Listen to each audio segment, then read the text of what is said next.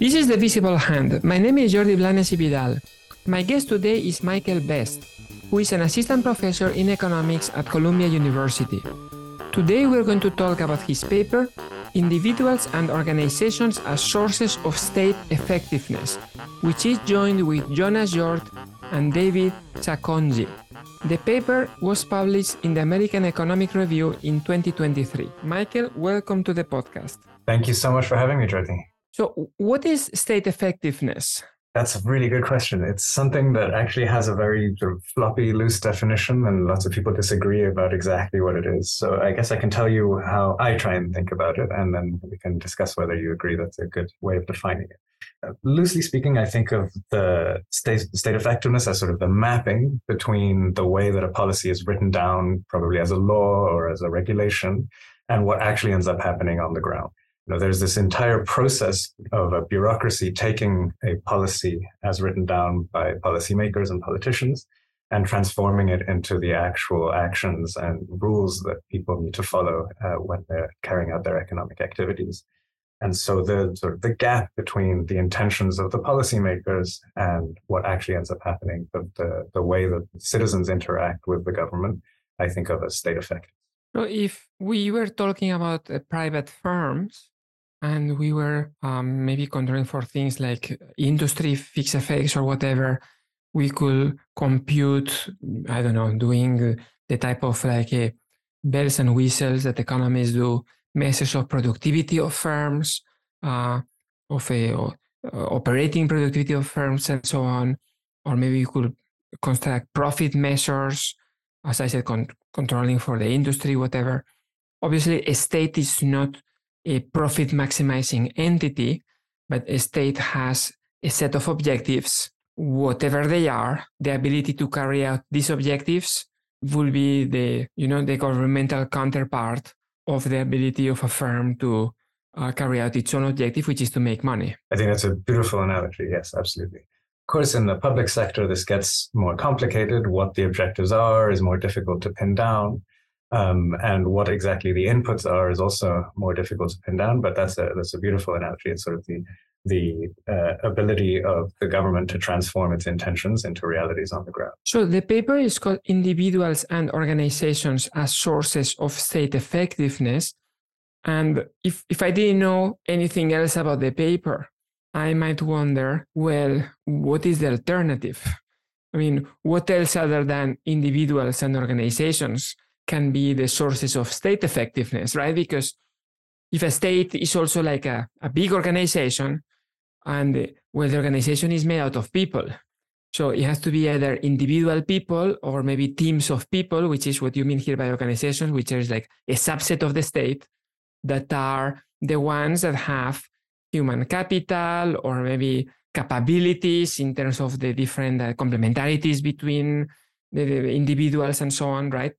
So I guess that an objective here in the paper is maybe to disentangle maybe the relative effects of individuals versus organizations, or maybe to show that both of them matter, or to show that they matter as opposed to anything else. Exactly. So I think when I was starting out on this project, one of the things that I had in mind was that my background is largely in public finance.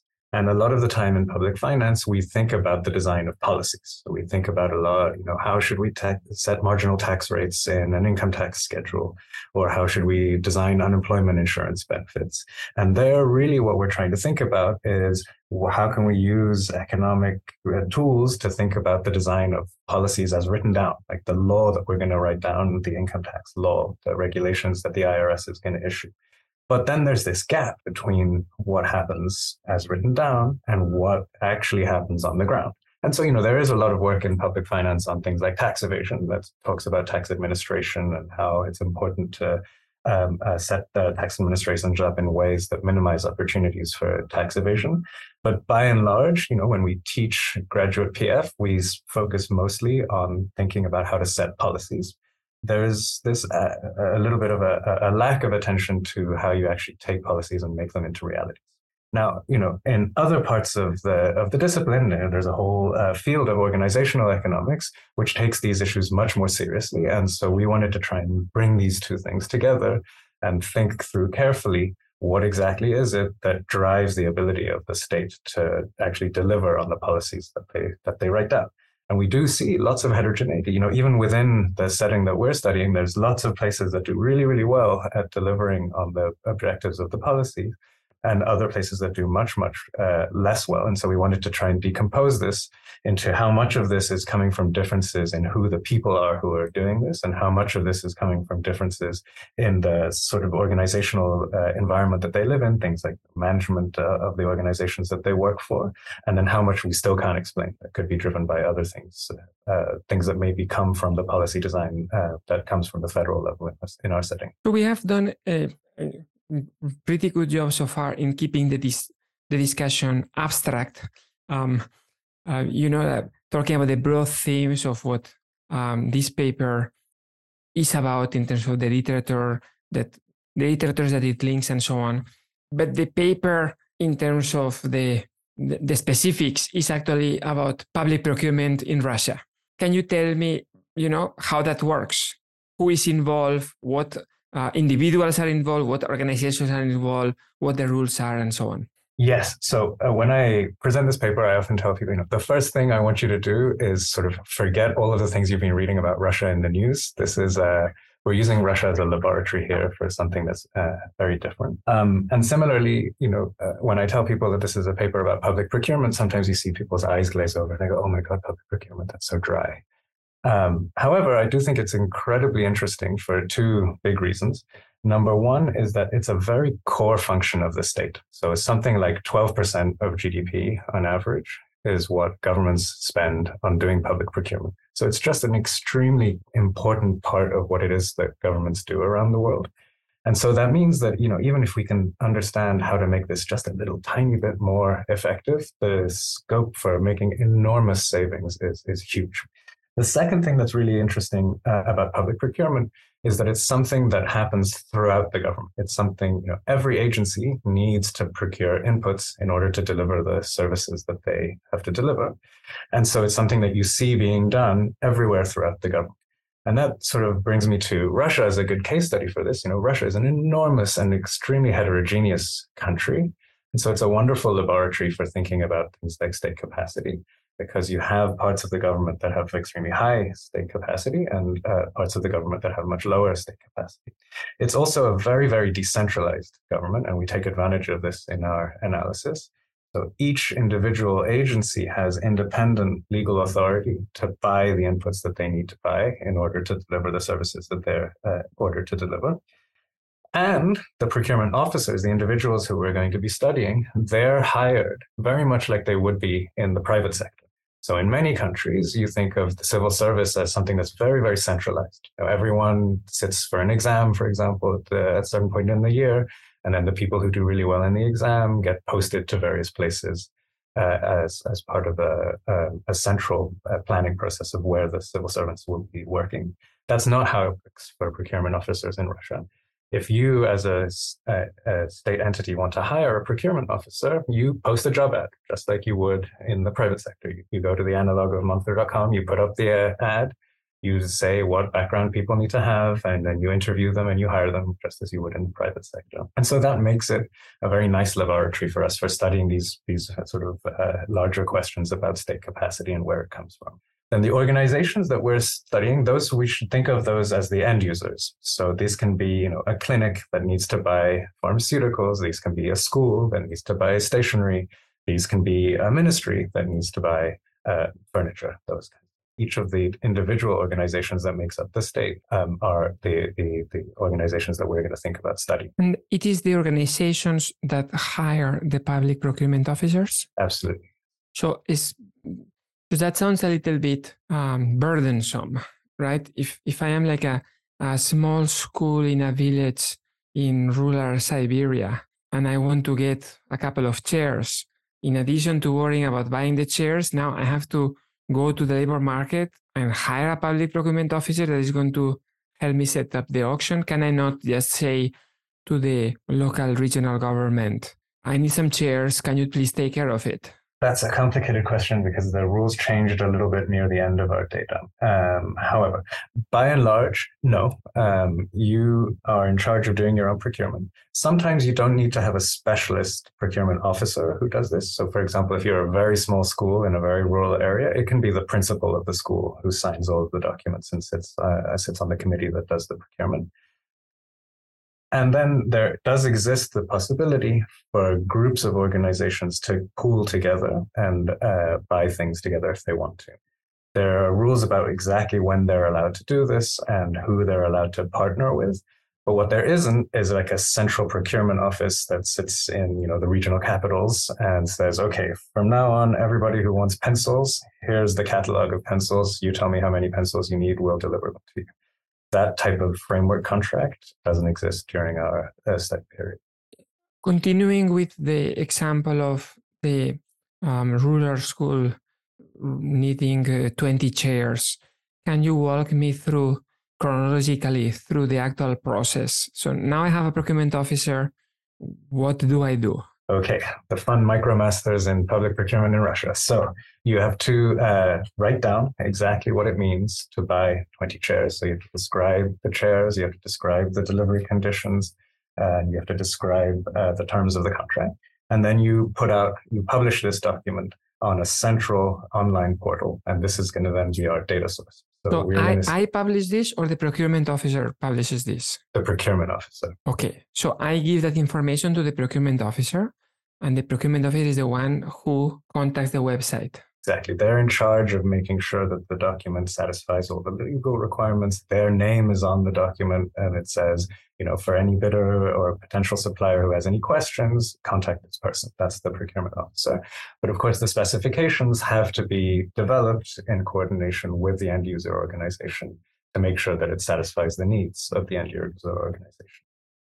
You would then publish this document on this online portal, and that would specify what conditions need to be satisfied by the product and by any firm that wants to participate in the auction. We're going to restrict our study to products that are purchased through online auctions, which accounts for more than half of public procurement, so it's not a particularly severe restriction. The document is going to then say, okay, anybody who wants to bid, you have to be pre-approved to participate in the auction. And you submit, as a bidder, you submit your documents to the platform. The platform is going to separate the part of your submission that's to do with qualifying yourself as a bidder and the part of the document that is describing what product you're offering to supply, and then strip all of the identifying information from those documents and pass them to the procurement officers to prevent collusion. And then it's going to say, okay, the auction's going to happen on Thursday at 10 o'clock. You log into the website on Thursday at 10 o'clock. Before the auction happens, the procurement committee, which the procurement officer sits on, has to then say, okay, these are the people who are allowed to bid for this product. You hold the auction. The auction is a standard descending auction. We keep going until nobody wants to beat the current winning bid, and then that declares the auction winner. After the auction is over, then the committee gets to see the documents that describe the providers and make sure that they do actually satisfy all the eligibility requirements. Again, this is set up in a way that's trying to prevent collusion between the bidders and the procurement officers. Is there anything preventing my cousin from submitting a bid and independently coming to my house and saying, I have submitted this bid and I have delivered these documents. Can you please make sure that every other potential competitor is disqualified on spurious basis? That would be quite hard. Nothing is impossible. Where there's a will, there's a way. But it would be quite hard because the procurement officer doesn't know who is who during the auction, and the procurement officer hasn't seen yet all of the documents with which they could potentially disqualify a bidder. And they've already pre-committed to under what conditions they would disqualify a bidder. So it's quite hard for them to manipulate exactly who wins the auction. Now, of course, there's always cases where people find a way to do this. Nothing is completely impossible, and we can't rule it out. And indeed, that's going to be sort of buried inside our measure of the effectiveness of the individuals and organizations doing the procurement. Because if we see that showing up as higher prices that's going to be part of our measure. So a lot of the details of the paper are going to rely on the fact that there is mobility of procurement officers across organizations. So again, continuing with the example of that rural school, I need 20 chairs. First, I need to find a procurement officer, and the procurement officer is going to take care of my auction. But then that procurement officer is sitting maybe somewhere in St. Petersburg and doing everything online. And then maybe some other school somewhere else in the other part of the country is going to hire that procurement officer for something else. That's the way that the system works. I think so. Siberia and St. Petersburg are really, really far from each other. So that distance of a connection would be very, very unlikely. But online, I put them that far apart to emphasize the point that there may not be even a physical contact between them, or there needs to be a physical contact, face-to-face contact. I suspect that if we look at how this works today in 2023, there will be a lot of that. Our data that we use goes from 2011 to 2016, so a long time before the pandemic. I would guess that everybody who works together, all the individuals and all the organizations that work together have met, that have physically met. But you're right that in principle you could think about this as a remote relationship because the entire procurement itself happens through the online platform.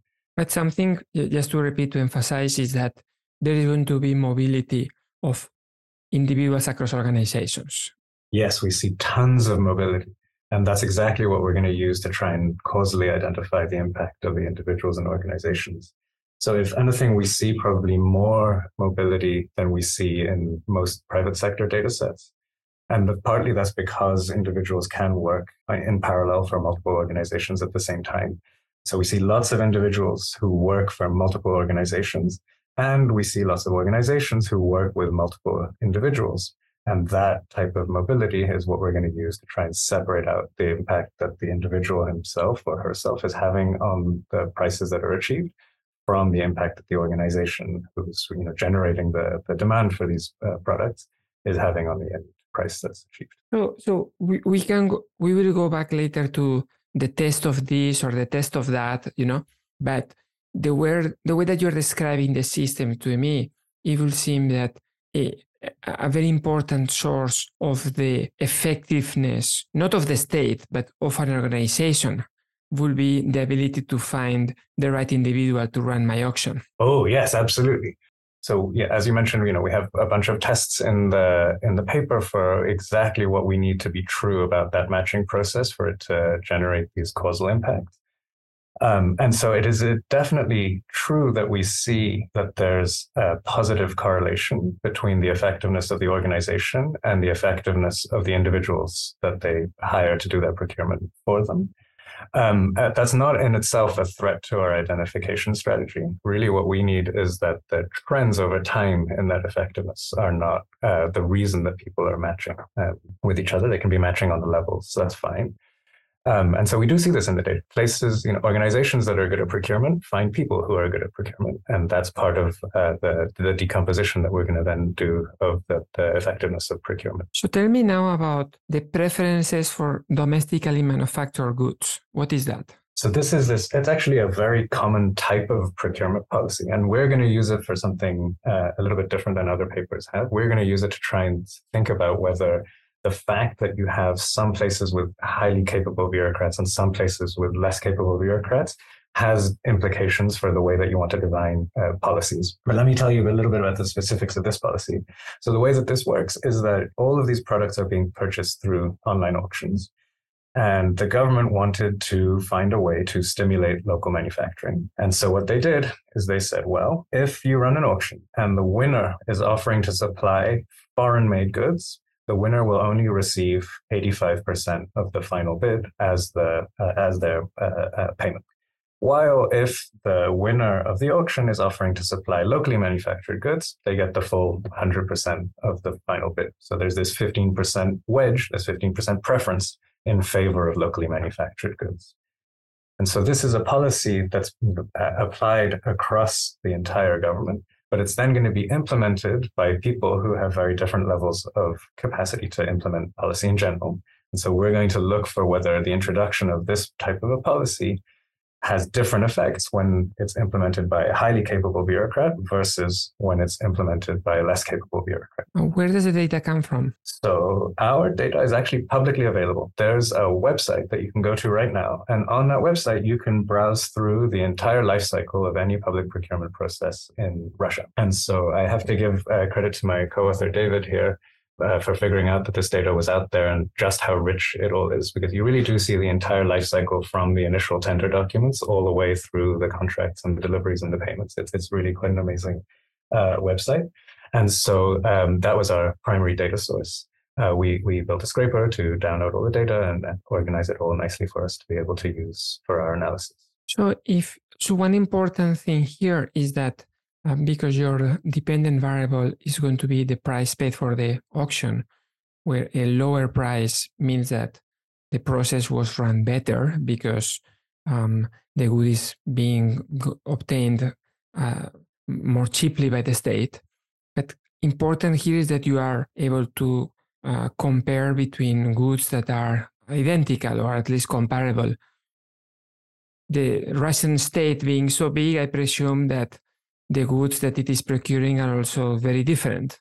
How do you ensure this homogeneity within certain subsets? Yes, so this was a huge part of the sort of the data work in this project. So we did a bunch of things here to try and make sure that when I say that, Jordi did a better job than Michael did of public procurement, and I do that by comparing the prices that we're achieving, that we're really sure that it is the case that you're doing better.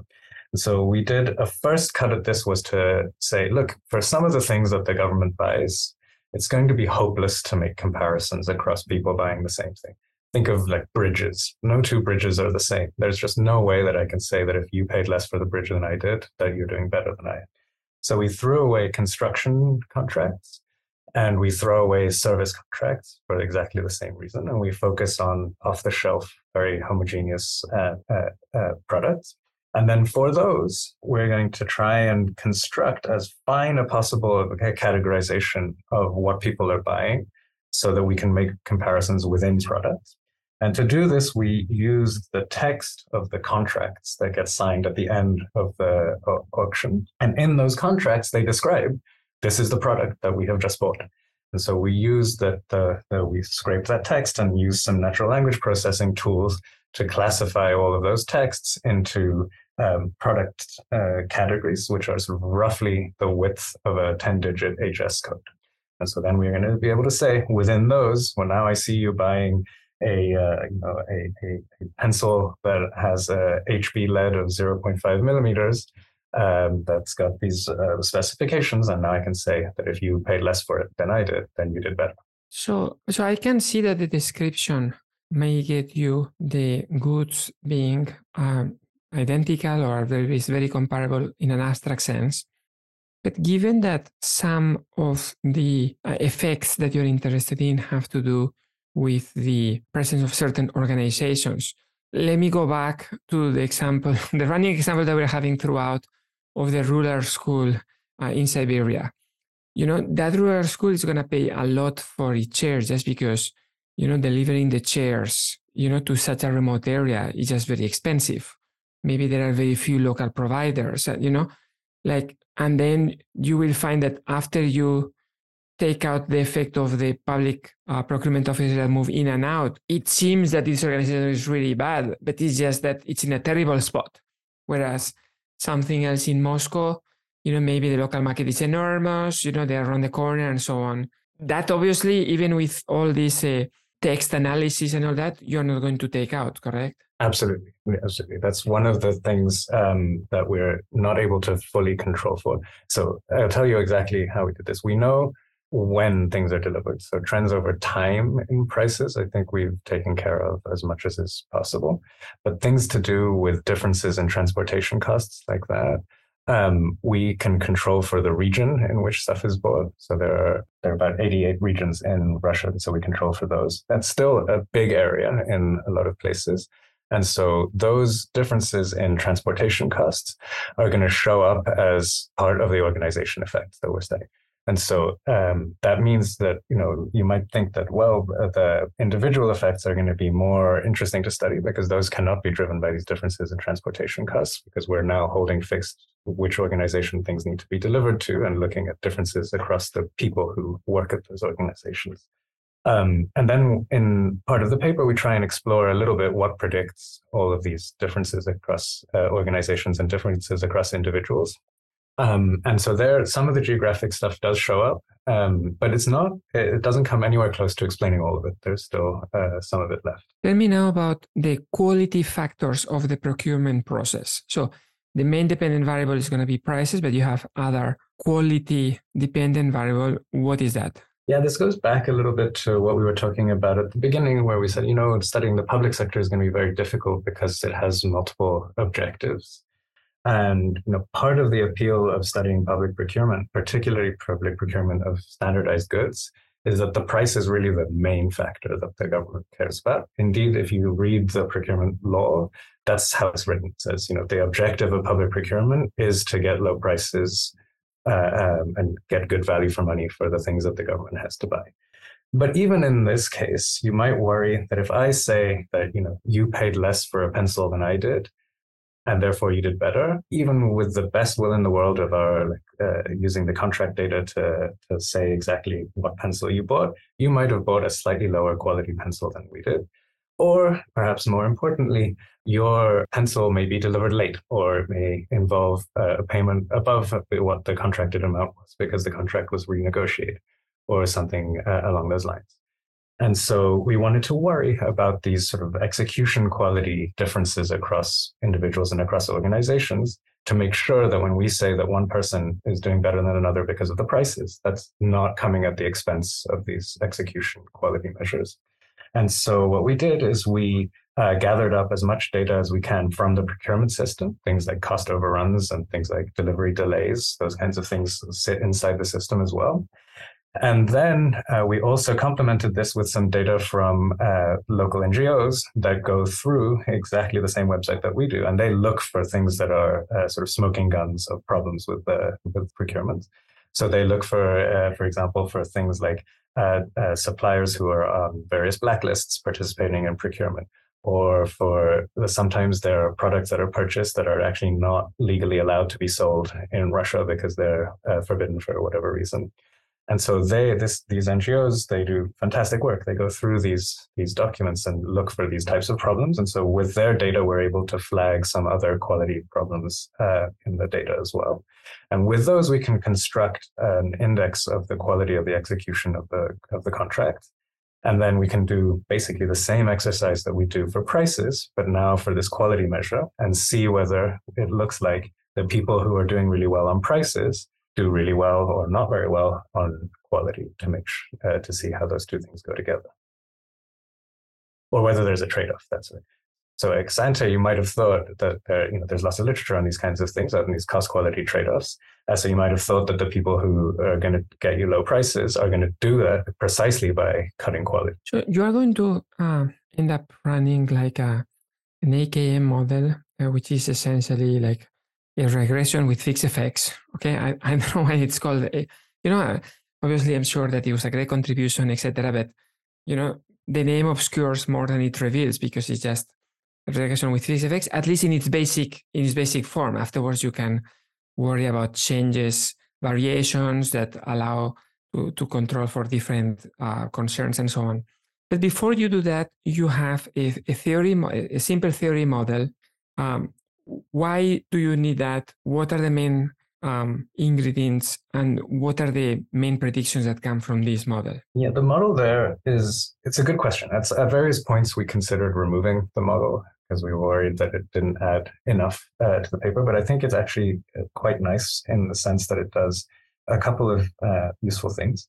One is that it shows a particular case in which we can derive the estimating equation that we use in empirical work from sort of first principles from the theory.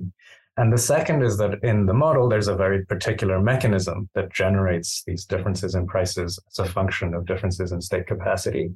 And so it sort of helps to clarify at least one interpretation of what we're seeing in the empirical part of the project. And so in the model, we take a very standard auction model, and we add to it a couple of important ingredients.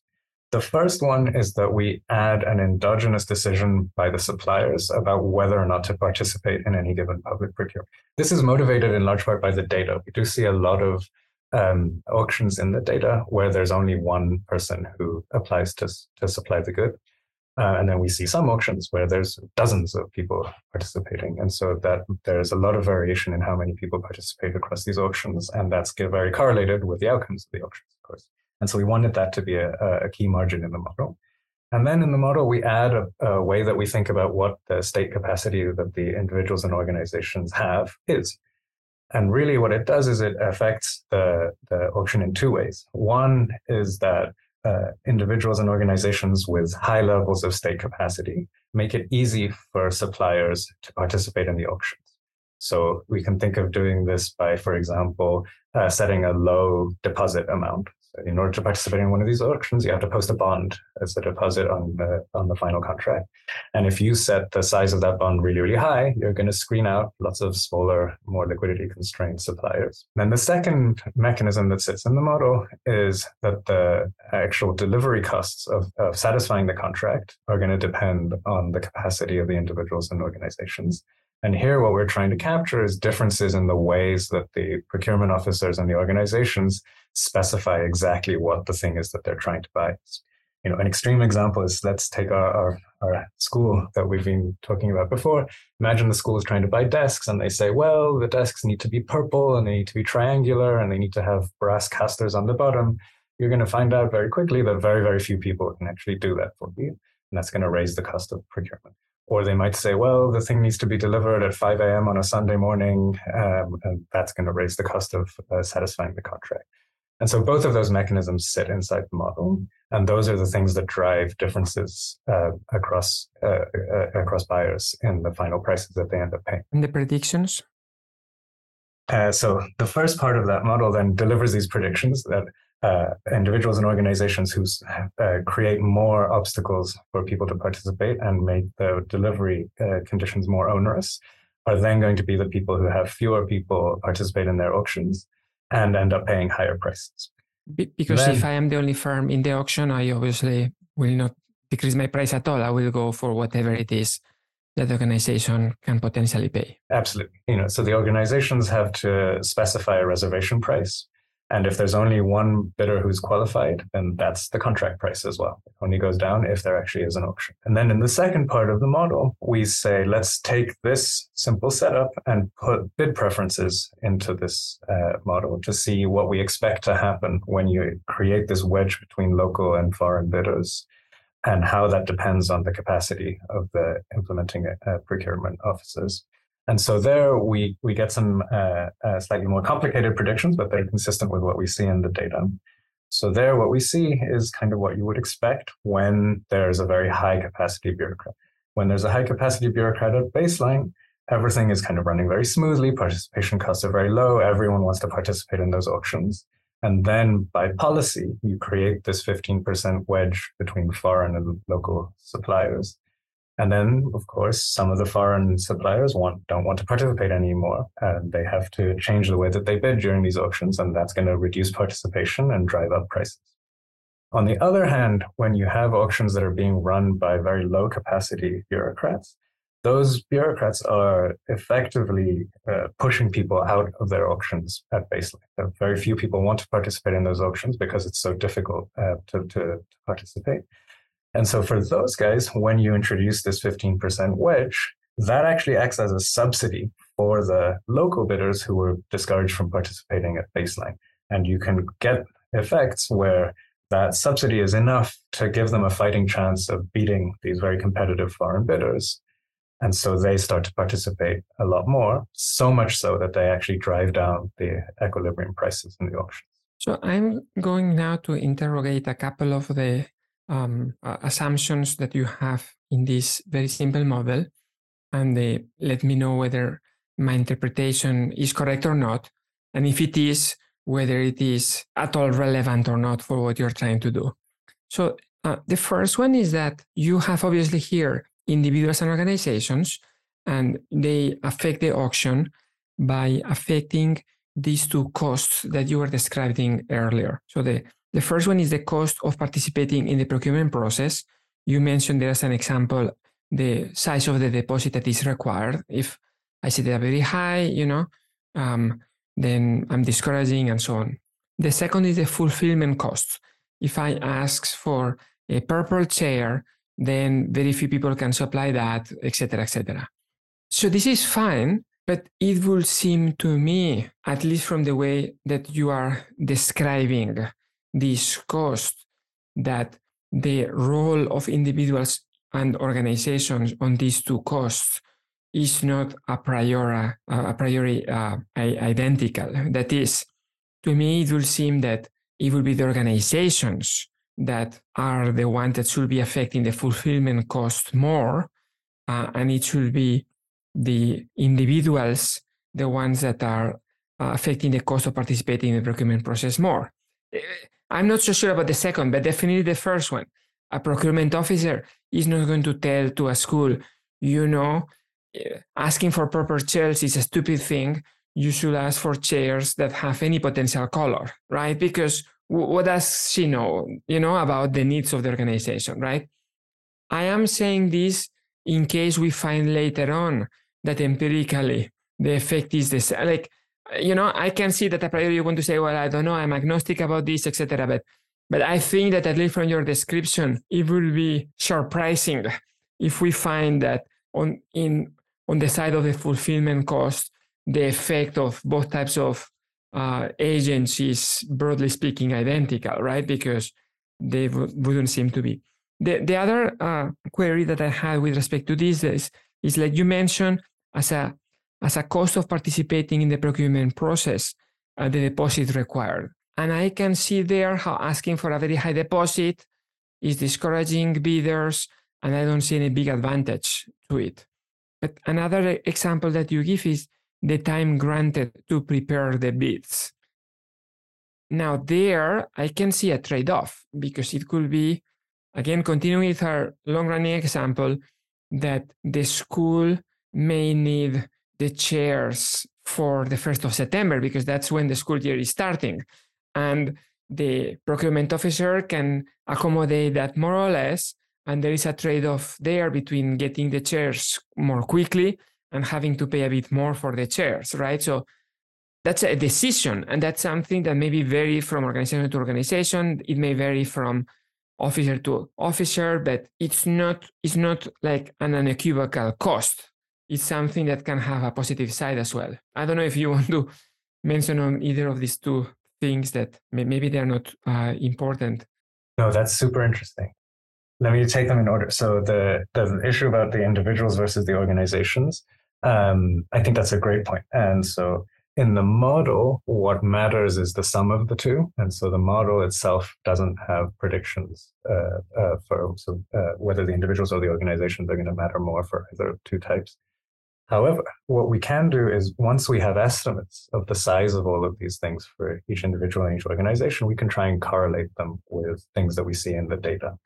And so we do see differences between what predicts the individual effects and what predicts the organization effects. We do see, as you said, that things to do with the procedure matter much more for trying to predict the individual effects, which is kind of interesting.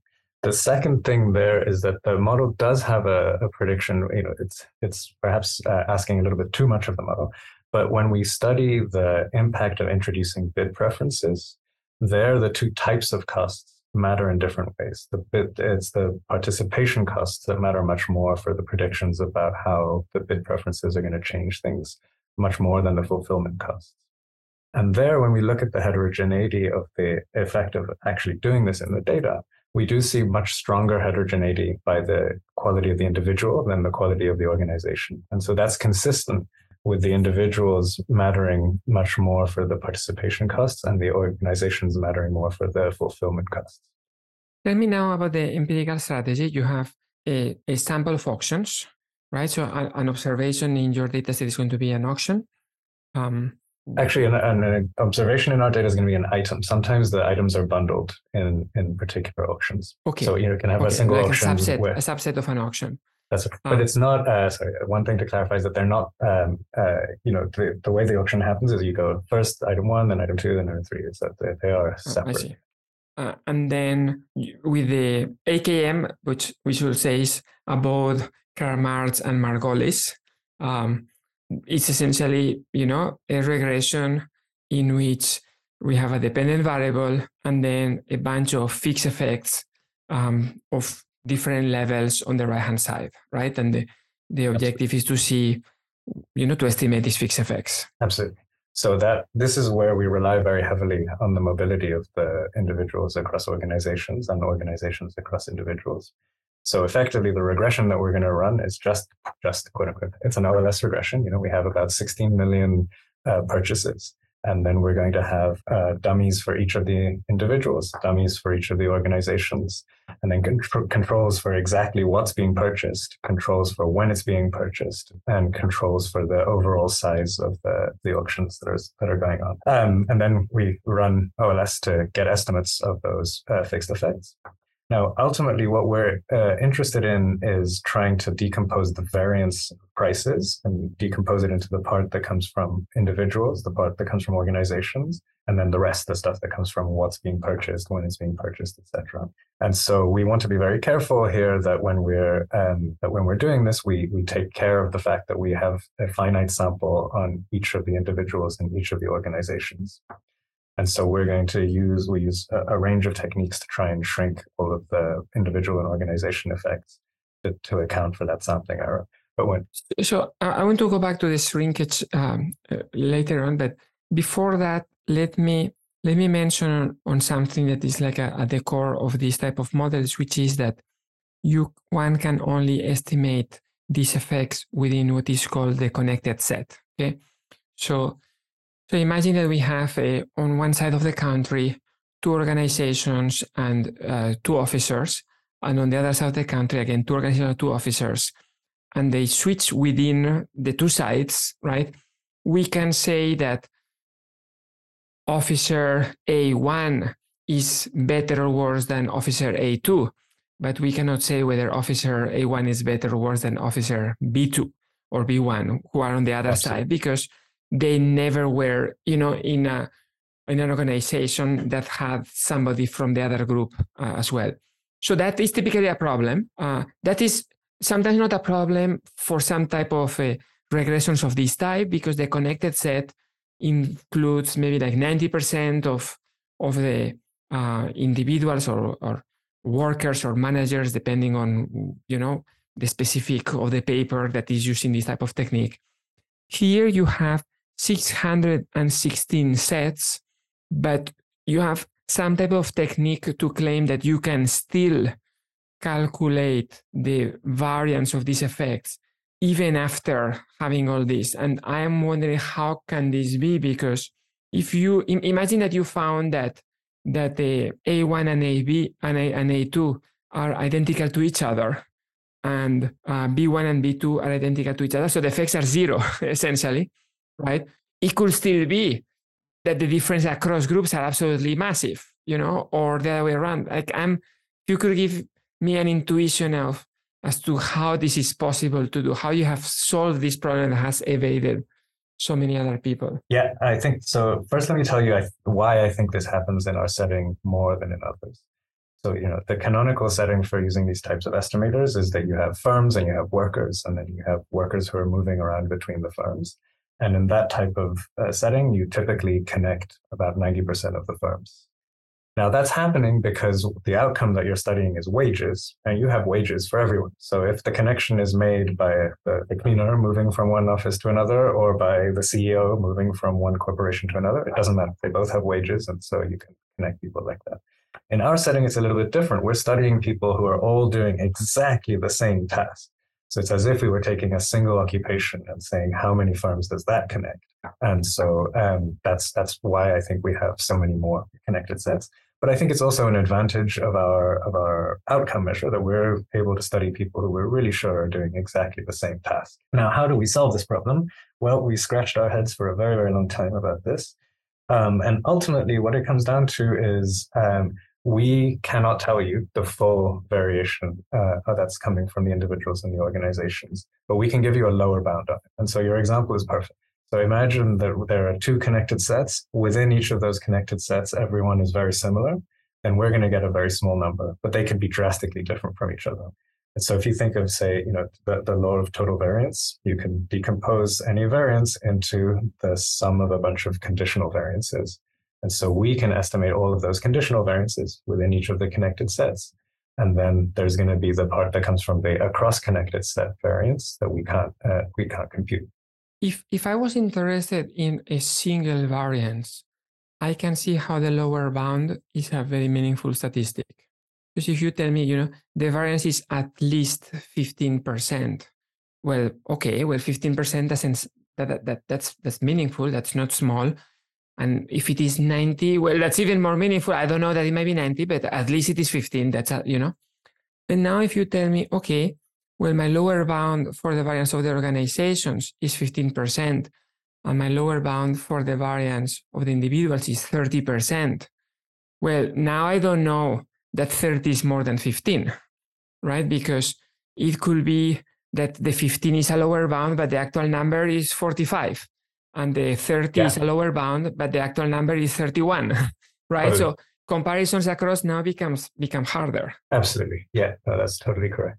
I think, in our case, we're going to end up finding that it's sort of 20 and 20. And so we've accounted for a big chunk of the variance in prices. So I don't think there's that much buffer for those variances across connected sets to make a huge difference to the number. But absolutely, that's a limitation of the number, and it's just driven by this lack of connection between the different offices. So tell me now about the measurement error that comes from the low mobility and what the shrinkage does to account for that. Yeah, this is something that was sort of a lot of fun to code up. But the basic problem is just that even though we have 16 million purchases, we're trying to estimate tens of thousands of parameters here. We're trying to estimate a fixed effect for each bureaucrat and a fixed effect for each organization. And there are tons of those. And so there are going to be some individuals and some organizations for whom we don't have that many observations. And then we make a sample restriction to make sure we have at least a few observations for everybody, but we're never going to be completely confident that we've got an estimate for each individual that has converged to the correct answer. And so we want to take this seriously, because if you think about what we're trying to do here, we're trying to estimate a decomposition of a variance, and part of the variance of our estimated fixed effects is this estimation error that comes from the finiteness of the sample for each of the bureaucrats. And so we don't want to attribute that to the actual underlying variances of the bureaucrats and organizations. And so what do we do? Well, we've got a couple of different ways that we try to attack this. One way we can do this is we can do something very sort of agnostic here. We can say, let's split the sample in half randomly, and then we can estimate for each bureaucrat and each organization an effect in one half of the data and an effect in the other half of the data. Now, both of those are going to be noisy estimates, but those the noise in those estimates should be independent of each other because we've split the sample in half randomly. And so then if we correlate those with each other, we can get an estimate of the variance of the true effects that wipes out a bunch of that noise. And so we do that, and that does reduce quite a lot. Not that much. It reduces a bunch the estimates that we get. Something else that you can do that puts a little bit more structure on the problem is you can think about doing a shrinkage estimator. This is something that's, for example, very common in the literature that tries to estimate the value added of teachers. And here we're going to try and do this for two sets of fixed effects. So we extend the basic idea of doing that for teachers to a setting in which you have two dimensions of fixed effects. And so there you can say, well, I can form a prediction about what it is that's the part of this variation that comes from the measurement error and the part of this error that comes from the true signal variance, and shrink all of the estimates towards the global mean in a way that sort of trades off the bias and the variance that you're introducing there. And so we do that, and that's our most preferred way of estimating the real variances of the bureaucrat and organization effects. Oh, it has an extra advantage, which is that one of the things that this literature has pointed out is that when you're estimating both individual and organization effects, the measurement error in those is going to be correlated negatively with each other. So one simple way of thinking about this is, imagine I see an individual and an organization that very often work with each other, but sometimes each of them works with someone else. Then if they very often work with each other, then I'm going to get a pretty good estimate of the sum of the two effects.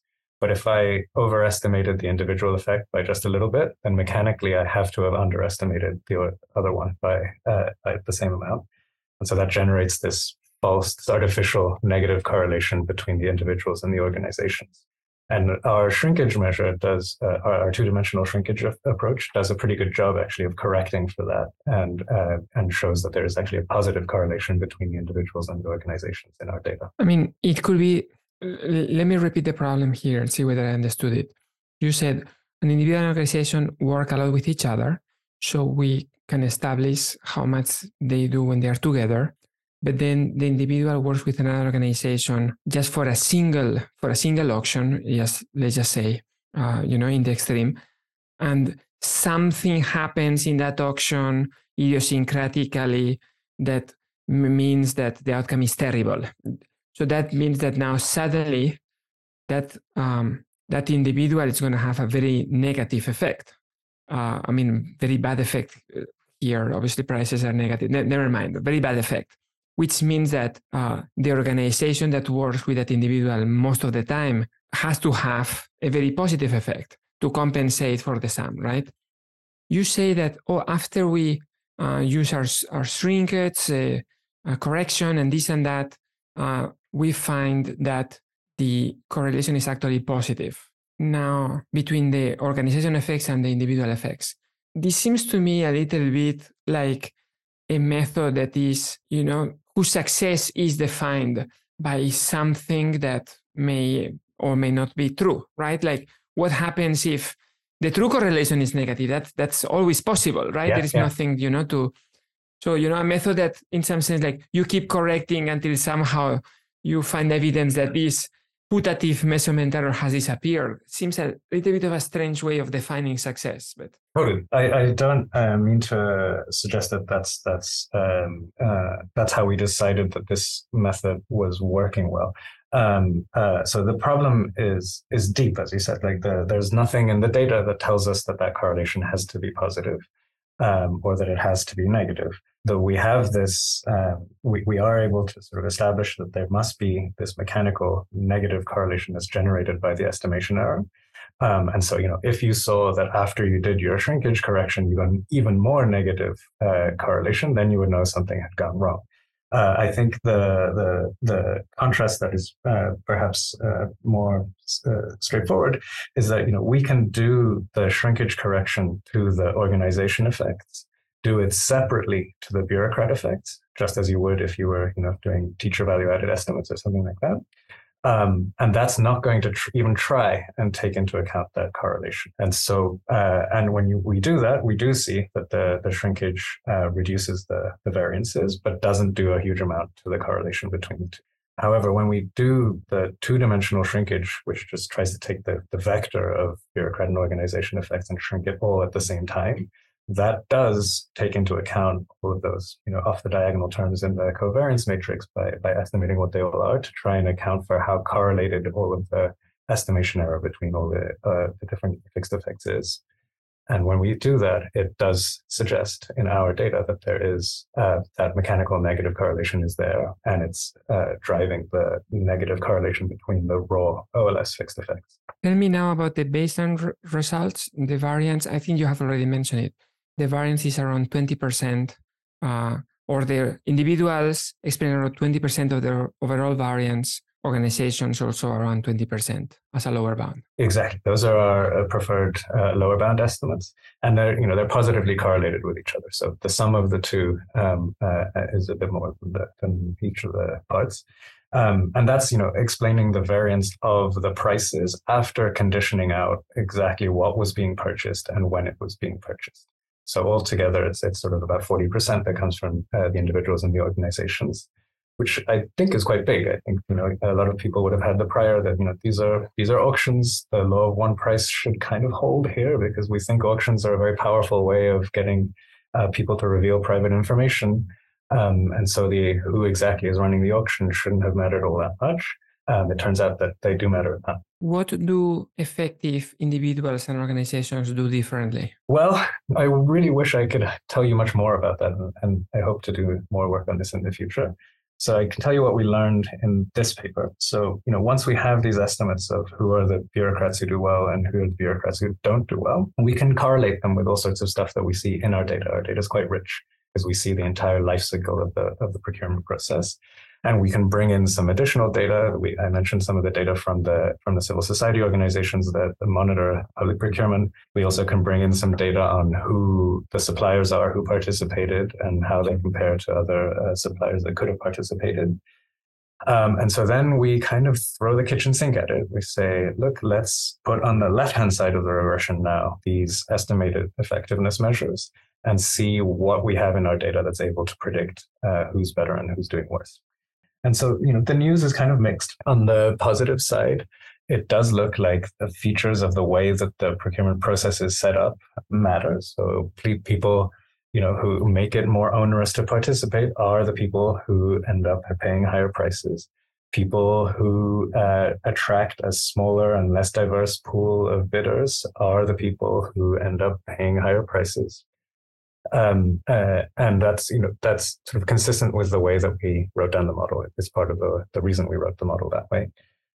On the not so good side is that even with the rich data that we have from the procurement platform and everything that we were able to complement it with, we can't explain all that much of the variance in these individual and organization effects. So I think there's still a big open puzzle there about exactly what it is that makes these guys better and worse. Something that we have forgotten to mention earlier is that you ran similar regressions, but now putting quality on the left-hand side.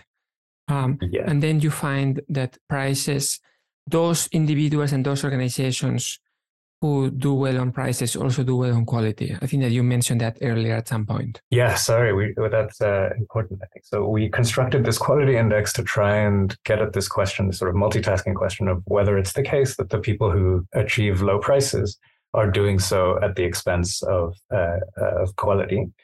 And so we construct this quality index, and then we essentially repeat the entire exercise. We run our AKM regressions, we do our shrinkage, everything. And we then have a quality effectiveness for each bureaucrat and a quality effectiveness for each organization. And then we can check, is it the case that the people who do well by getting low prices also do well by getting good quality on the execution of those contracts? And it turns out that they do. The correlation is pretty strong between the two. So the people who do well by paying low prices for the things that they purchase also do well on this quality index. And so that suggests that, in this setting, at least, this trade-off between prices and quality is not a first-order policy concern. So if we are thinking about policy, one thing that will come to mind is the potential for learning and the in some sense professionalization or centralization of this process, right? Like people are different in different ways. Some of them are better than others. I'm not sure there is that much that I can do about that as an employer, as an organization, but what I can decide is, well, do I have high turnover or low turnover, right? Do I get rid of people immediately or not? Or, is the potential for learning, is the potential for experience effects, right? Is that something that you thought of checking out, whether, individuals get better as they run more of these auctions? Yeah, we actually at various points thought about trying to do that. So let me tell you two things. So one is that in the exercise we were just talking about where we say, okay, we know who's good and who's bad. Let's see what in the data predicts that. One of the things that we put in there is something that's related to experience, which is just sort of the total number of auctions that I see you do in the data. And that does turn out to be predictive. It's not like a mega strong effect, but it is there that the people who do more, who have more experience, who do more auctions, end up paying lower prices. Both future and past. Yeah, we just take the sum. And that's why we didn't do the second thing, which was we thought, there are extensions to these AKM types of models that allow for drift in the effects. So we can see whether people are changing over time. We can estimate, early in an early part of the data, what's your effect? And in a late part of the data, what's your effect? And see if people are getting better over time. The reason we didn't do this is our data only covers 6 years. And so we didn't have a ton of time variation there to try and exploit. Plus, our data starts in 2011 for a very mechanical reason, which is that 2011 is when the online procurement platform came into existence. But that's not the beginning of when procurement happened. And so even someone who we see only doing a few auctions in our data may have tons of experience in the old system. And so we don't have a very good measure of total experience because we don't know, for example, when someone became a procurement officer for the first time. So you have mentioned that this different effectiveness is important for the policy of giving preference to the domestic goods. How do you study that and what do you find? Yeah, so here we had this sort of kind of grandiose goal at first where we were like, what we'd really love to be able to do is to trace out exactly how would the design of policy depend on the effectiveness of the bureaucrats that are going to be implementing.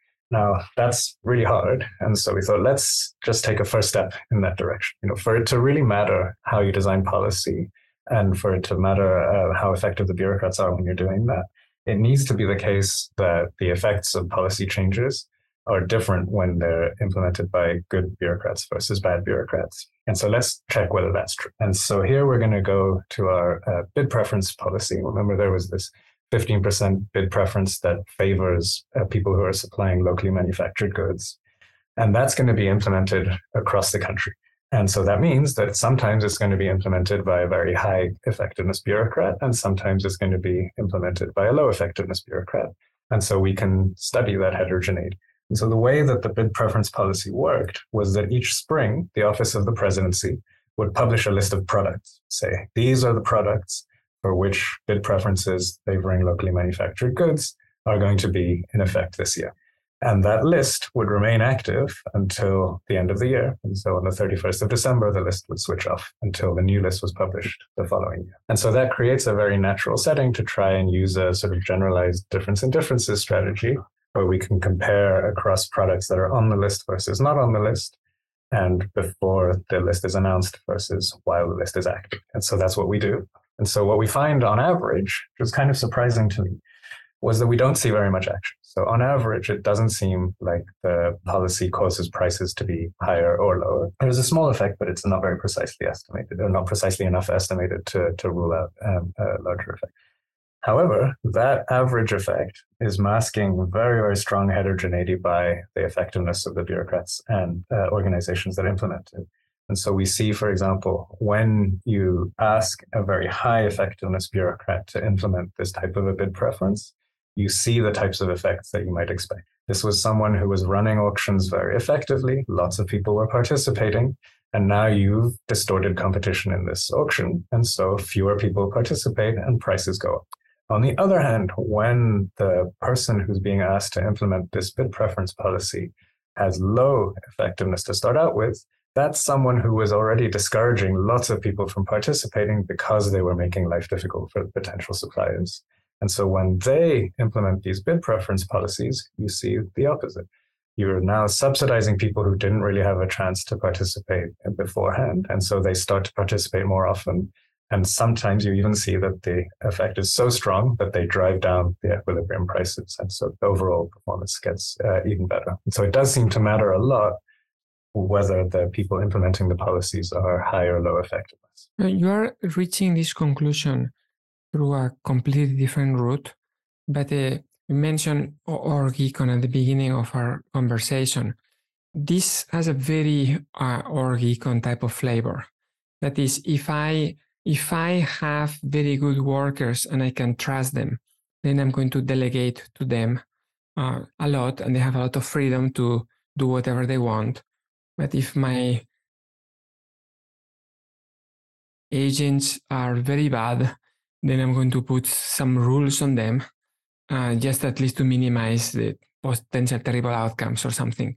So here it turns out that the rule is actually also benefiting the auctions when the officers are bad. Exactly. That's exactly the way I like to try and think about this. This is sort of a third best solution here. Like I have delegated the implementation of procurement to someone who's not doing a great job of it. And the reason that they're not doing a great job of this is that, the effect of their inability to do great work here is that it's restricting participation in the auctions. And so I need some kind of a policy lever that offsets that. And so, for example, subsidizing the entry of certain types of bidders by giving them a bid preference, it turns out in this case, does a good job of offsetting this lack of capacity. Wonderful. Thank you, Michael, for coming to the podcast. Thank you so much for having me, Jody. That was fun. Please visit our website, thevisibleHand.uk, for past or future episodes that you may enjoy. Introductory music and logo by Aitana Blanesiso, episode produced by Anderson Tan.